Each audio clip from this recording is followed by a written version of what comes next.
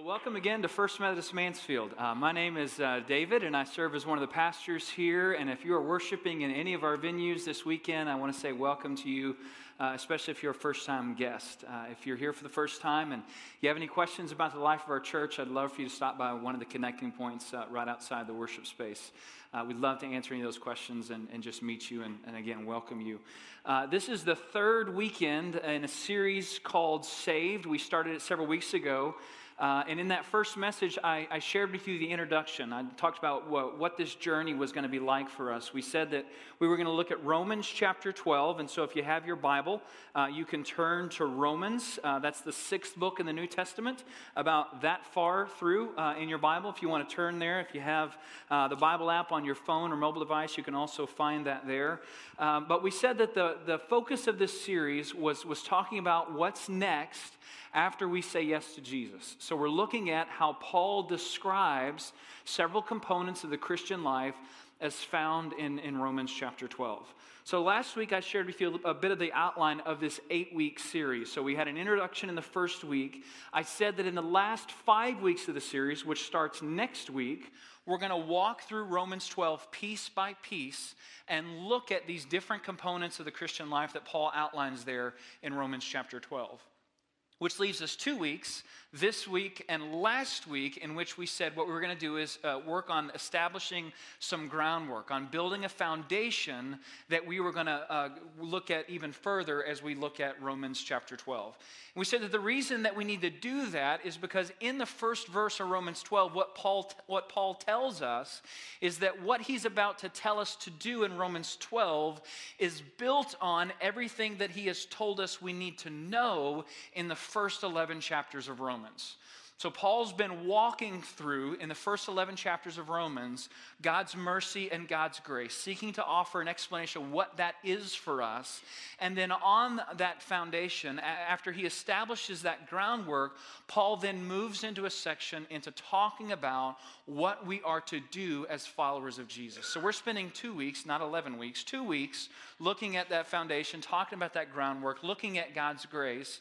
Because what Paul says is if you don't understand that, you won't understand anything he's about to tell you. Every one of the prescriptions that he offers for the Christian life of what it means to shape your life around this new identity won't make any sense to you at all if you first don't understand God's mercy and God's grace. So that's the work we started last week. And we're going to wrap up this week, that foundation and that groundwork. So if you weren't here last week, a quick review. The simple idea that was at the heart of the message last week was that grace can only be understood by those who believe they need it. Grace can only be understood by those who believe they need it. And grace, what we're talking about is we're talking about unmerited favor. We're talking about God's love in action towards us. And the people who truly understand that, who grab hold of it, are those who see themselves in need of that gift from God. So we said that the scriptures teach us that we all need grace. Every single one of us here today, every single person who inhabits our planet, every single person who shares the human condition, we all need grace because we are people who are people of good intentions but often make poor decisions. Do you see that dynamic at work in your life? Do you see your good intentions often being undermined by sometimes poor decisions? That's what we all live with. That is the human condition that we all share. We are created with an immense capacity for good, but we have a will that often takes us in a different direction. And that's a condition that we all share. We all stand in need of grace. And the scriptures teach us that when we come to faith in Jesus and we start to grow in Jesus, that capacity for goodness, that capacity for pursuing those intentions in our life, that capacity actually begins to grow as we grow in grace. As we walk with Jesus, as we follow the prescriptions that Romans 12 is going to outline for us, that our capacity to do good things, to pursue good things, to think good things, to live in the right way, that actually begins to expand and grow. But that we never grow beyond grace. Regardless of how long you walk with Jesus, regardless of how long that relationship has been in your life, you will never come to the place where you wake up and go, I got it. I don't need any more help. I've got it all by myself. We always stand in need of grace, which means that for me today, I needed God's grace. I need God's grace as much as I did on the first day I said yes to Jesus. That's all of us. We all stand in need of God's grace. That's the condition that we shared. We grow in grace. We never grow beyond grace. That's what we looked at last week. The other thing that I shared with you last week, just for your understanding of what we're going to look at, we talked about that one of the themes in Romans is that Paul is addressing the tension and the controversy between Jews who have become Christians in this community at Rome and Gentiles who have become Christians who were sharing this same community with those from a Jewish background. And one of the key questions between these two groups was the question of the Old Testament and the laws that had directed and ordered the lives of those who previously were Jews who had come to faith in Jesus. The question was, how many of these laws were still applicable to us in our new way of living? And how many of the old laws were applicable to Gentiles who didn't come from that same cultural background? And so that's the controversy that is happening within the church at Rome. Now, this is very important. The argument is not whether or not the law is good or bad. That's not the argument that Paul is addressing. What Paul is addressing is the question, the laws that ordered and structured the life of Jewish people who had come to faith in Jesus, are those still things applicable for everyone who's a part of this new community? And here's the basic argument that Paul is making. That faith in Jesus is not about keeping the law, it's about responding to grace. So that's what Paul is addressing while he's also talking about God's mercy and God's grace. And you need to know that, or otherwise some of what we're going to read is not going to make any sense. So we're going to dive back in at Romans 3:21. I left off last week at verse 18 in chapter 3. So we're very close to where we were last week. If you were here last week, remember I shared this great and wonderful news with you that no one is righteous, not even one. No one pleases God. Remember that part, that very discouraging part of Romans chapter 3? That's the bad news. And now Paul moves into the good news. Here's what he says, beginning with verse 21.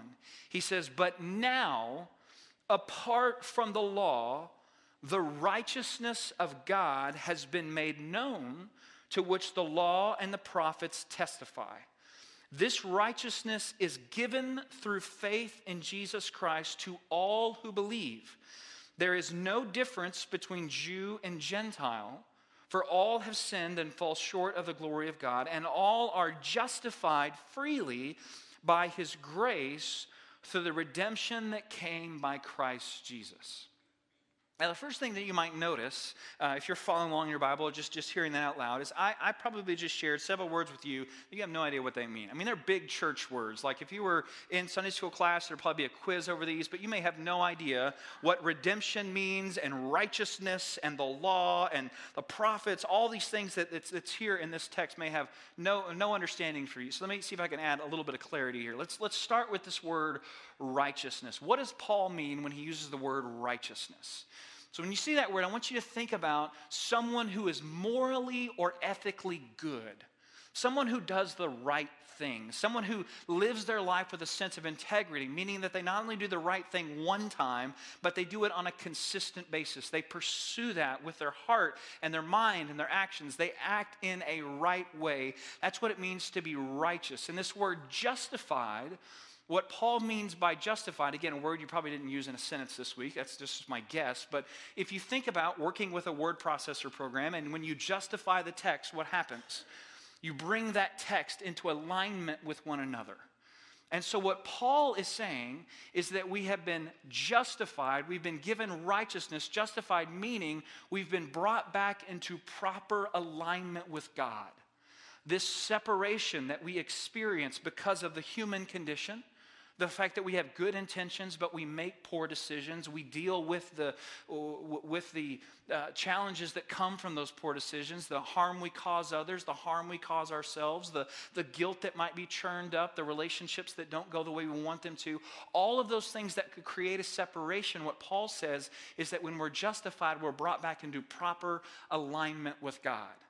That's what righteousness, that gift is. That's what justification means. So when you think about righteousness, You're thinking about someone who not only does the right thing, but someone who thinks the right thing, who is pursuing that with their heart and their mind and their soul and their strength. And what Paul says is that the law, the order and structure that we find from the Old Testament, the goal of it was to point us towards that, to point us towards righteousness, to point us towards living a life that would please God, where we would not only do the right thing, but with our heart and our mind, we would pursue those things as well. And what he's saying is the law never got us there.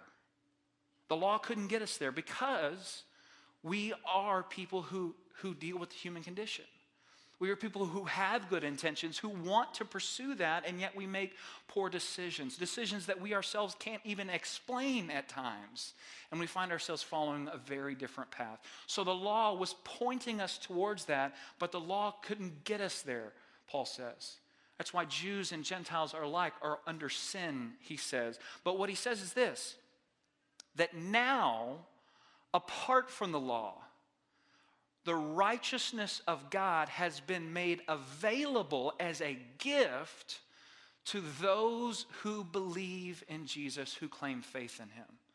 So this thing that we have been pursuing all along, he's addressing the Jewish community here, this goal that we have had for our life that we could never quite achieve, what God has now done is given us that gift, bringing us back into proper alignment with God for those who claim faith in Jesus Christ. Now it is a gift that is given to us by God. So turn over to chapter 5. He continues on this theme. He says, therefore, again, word therefore is a very important word. Therefore, since we have been justified through faith, we've been brought back into proper alignment with God because we claim faith in Jesus. There's a couple other things that go with this. He says, we now have peace with God through our Lord Jesus Christ, through whom we have gained the second thing. We've gained access. We've gained access by faith into this grace in which we now stand, and we boast in the hope of the glory of God. Not only so, but we also glory in our sufferings. In other words, we now have a brand new perspective on our life and the purpose on our life, because we know that suffering produces perseverance, perseverance character, and character hope, and hope does not put us to shame because God's love has been poured out into our hearts through the Holy Spirit who has been given to us. So here's what's happened. Jesus has come to give you the gift of what you have been pursuing all along, to make available to you that thing that you could not achieve on your own, that status before God that you could never earn on your own. Jesus has come to give it to you, and because you now have it, whether you know it or not, because you now have it, whether you know it or not, there are some things that come with that. The first thing is peace. You have peace with God.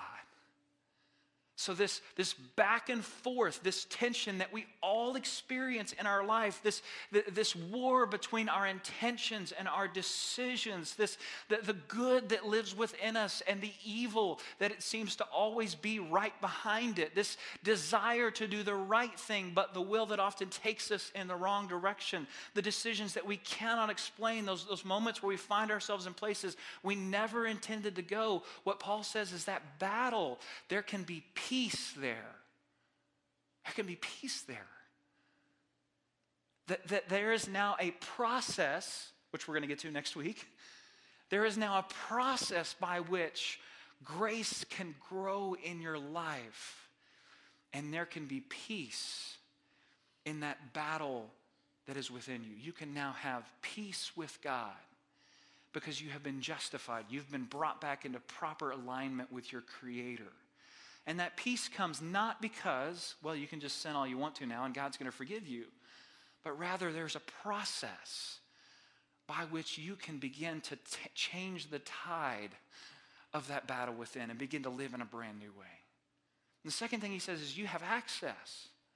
So where you may previously or right now, where you may experience a barrier, where you may feel like there is a wall that separates you from God, where you may, in approaching God, experience a door that is shut to you, The gift that has been available to you in Jesus is that that wall has been broken down and the door is now opened and you have full access to the love and grace of God. And so if you experience right now a wall or a closed door, it's not really there because Jesus has dealt with that. Jesus has changed that situation. He has broken down that wall. He has opened up that door to a new way of life. And because these things have happened, we now have a brand new perspective on our life. If life is about this tension, this war between the good and the evil, then life can very easily devolve into this exercise in maximizing pleasure and minimizing pain. But Paul says that's not what life's about anymore. Life is bigger than that. Your life is about more than a birth date and an end date. That your life is now caught up in something that is much bigger than yourself. And so you have a whole new perspective on the situations and circumstances that you walk through, whether they be moments of celebration or moments of sorrow, things that are going well or moments of suffering. We see them in a brand new way because our life is now bigger than this flesh and bone that we inhabit. It's much more than a beginning date and an end date, that you were created for eternity. And so we have a brand new perspective on life. And then verse 6, here's what he says. You see, at just the right time, when we were still powerless, Christ died for the ungodly. Why were we powerless? Because we're stuck in the human condition. We can't get past that on our own. While we had no ability to fix ourselves, Christ died for the ungodly. Very rarely will anyone die for a righteous person, though for a good person, someone might possibly dare to die. But God demonstrates his love for us in this way, that while we were yet sinners, while we were still sinners, Christ died for us. Now here's what that means. In the scope of your entire life. That means that before you were born, before you were even a thought in your parents' minds, before they had picked out a name for you, perhaps a boy's name and a girl's name because they didn't know what you would be, before they had fixed up the nursery or made any preparations for your arrival, but before you had taken your first breath, your first steps, before you had given your parents incredible delight, and before you had led them to moments of great suffering and prayer. Before any of those things happened in your life, what the scriptures tell us is that there was a portion of grace that was set aside with your name on it waiting for you. It was prepared long ago and set aside specifically just for you. A measure of God's grace and love that was reserved with your name on it before you were in anyone's mind, before you'd done anything in your life, before you'd done anything right or anything wrong.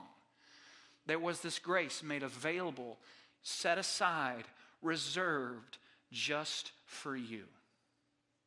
Because God knew that you would need it. God knew that you would need it. And so before you had the chance to please God, before you had the chance to maybe make a poor decision that would not only harm yourself or someone else, before any of those things happened, that grace was set aside just for you. That's what it means in the scope of your entire life. But let's think about it just in the scope of today. Just today. It means that before you woke up this morning, before you had that first thought, whether that thought was, I can sleep in today, or, oh no, I've got to mow the yard today. Before you did anything in the morning, decided what you were going to have for breakfast, before you said that first word that may have been shared in kindness, or it may have been shared from a different place in your heart. Before you did anything, there was grace set aside, prepared, and reserved for you today. Grace that would not only be there for you in that moment where you found yourself in need of it because of a poor decision, a poor choice of words, or grace that you would need to face a temptation or a challenge that you might face today or you may have already faced.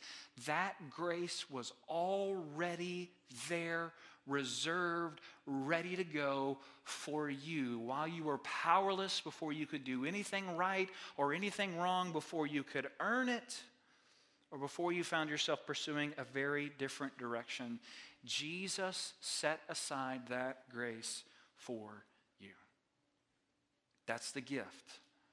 That's the gift that has been made available to us because of what Jesus has done for us, bringing us back into proper alignment with God, giving us peace and access and a new perspective on our life. So last week we said that out of this idea that we're all in need of grace, and that grace only makes sense when we see ourselves in need of it, we said that the defining characteristic that grows out of that is this sense of humility. That people who really grab hold of this, they live with great humility because they recognize that they're no better than anyone else, and that people aren't less than they may think they are. They don't make themselves more, they don't make others less. But they live a life of humility. They live not only receiving that grace, but sharing it and seeing others in their life as people who also need that grace. This week I was visiting with someone and we were talking about this idea of humility, and we added a word here that I think helps us understand where humility takes us in our life. That we not only begin with humility, but we might also add to that the other characteristic is empathy. That when we grab hold of grace, that we need grace, that everyone needs grace, it gives us the capacity for empathy in our life, to see what others are going through and to recognize that person lives with the same condition that I do. They have great intentions and they make poor decisions. And the same struggle that I live with is the same struggle that they live with. And so I can walk a mile in their shoes. I can understand what they're going through. When they say they're sorry for that, I know that they really are, because I know what it's like to be in that place. There's this empathy for others, for what they're going through, and this desire to share that same grace that we ourselves have received. There's humility and there's empathy. So what would we add to this list today? What would we add to humility and empathy as we talk about the characteristics of a person who really gets grace? What would we add? I think two words, both of which begin with the letter G, neither of which is the word guilt.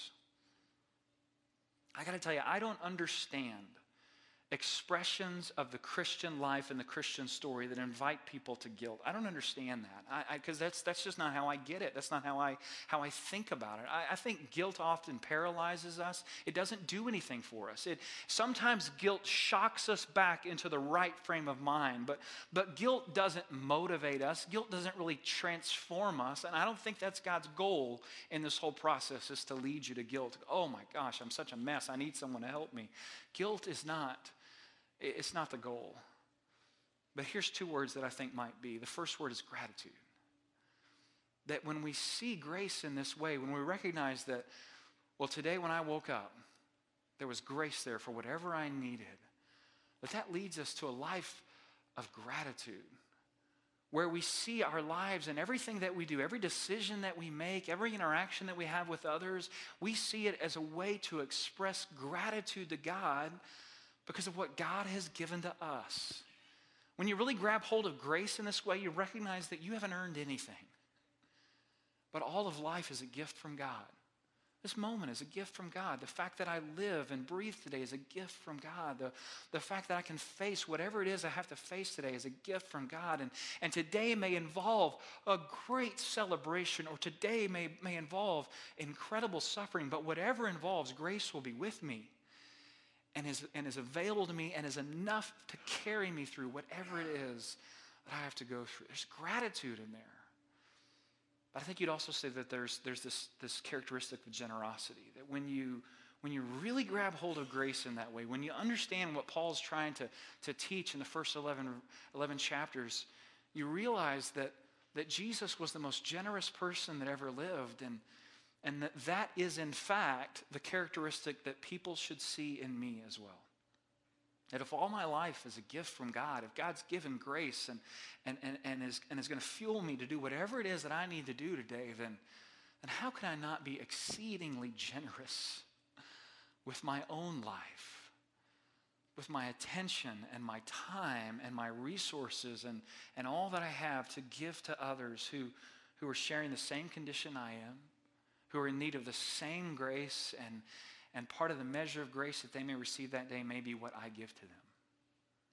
So humility and empathy and generosity and gratitude. And here's what I want to ask you today. Because again, next week we're getting to the meat, right?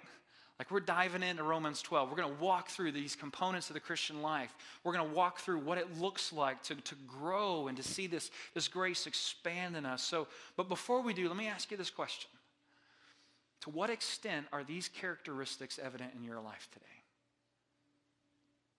To what extent do people experience you as a person of humility, a person of empathy, a person who lives with a great sense of gratitude, someone who is generous? Because when you grab hold of grace, when you really understand what Paul's trying to tell you in the first 11 chapters here, these are the things that grow out of our life: humility and empathy and gratitude and generosity. When we get it, when we fully understand the story of what God has done in Jesus, it's humility and empathy and gratitude and generosity. To what extent do people see those in your life? Do they see you as a person of humility, someone who can listen and give attention to the things that are going on in their life, recognizing that you are just like them in need of God's grace? The ability to empathize with you. Do they see you as someone who lives with a sense of gratitude, and they see that expressed in your life every single day? And are you generous? Are these the things that drive your life? Are these the characteristics that define you? And here's the harder question. If there's a deficiency in any of these areas, so you may look at that and go, man, I got 1 for 4. I'm batting 50 for 500. I don't know. You may look at this and there may be a few that you think, okay, I'm doing okay in this area, but maybe there's others where you feel like you're a little bit behind, where there's a deficiency. If there is a deficiency in any area, this is the harder question. What are you missing about grace? What are you missing about grace? What is it that God would want you to see about his abundant love for you so that could become more evident in your life? Maybe today you feel like there is a wall. There's a separation. And maybe you know where that wall came from. Maybe you can think of the exact moment or the circumstance that you walk through in life that for whatever reason you feel like it hasn't been dealt with. It's still there in the back of your mind, separating you from full access to that love and grace.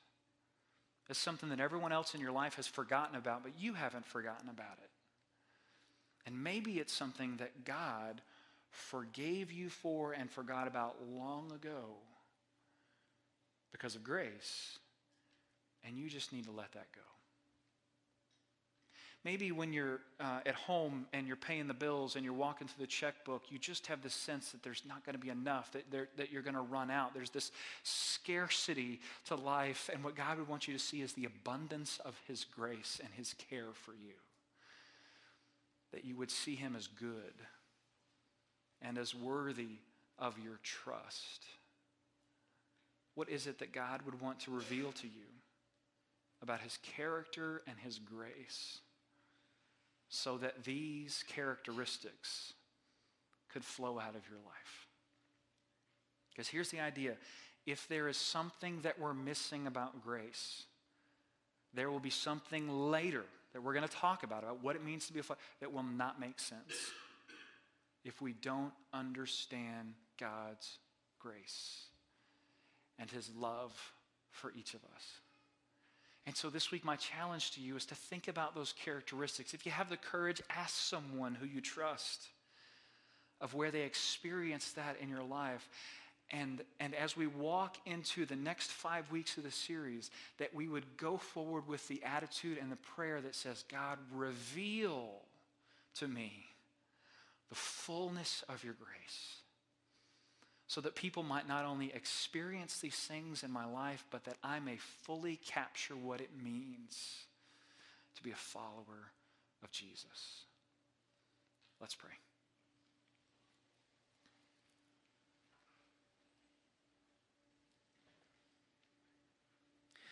Loving and gracious God, we address you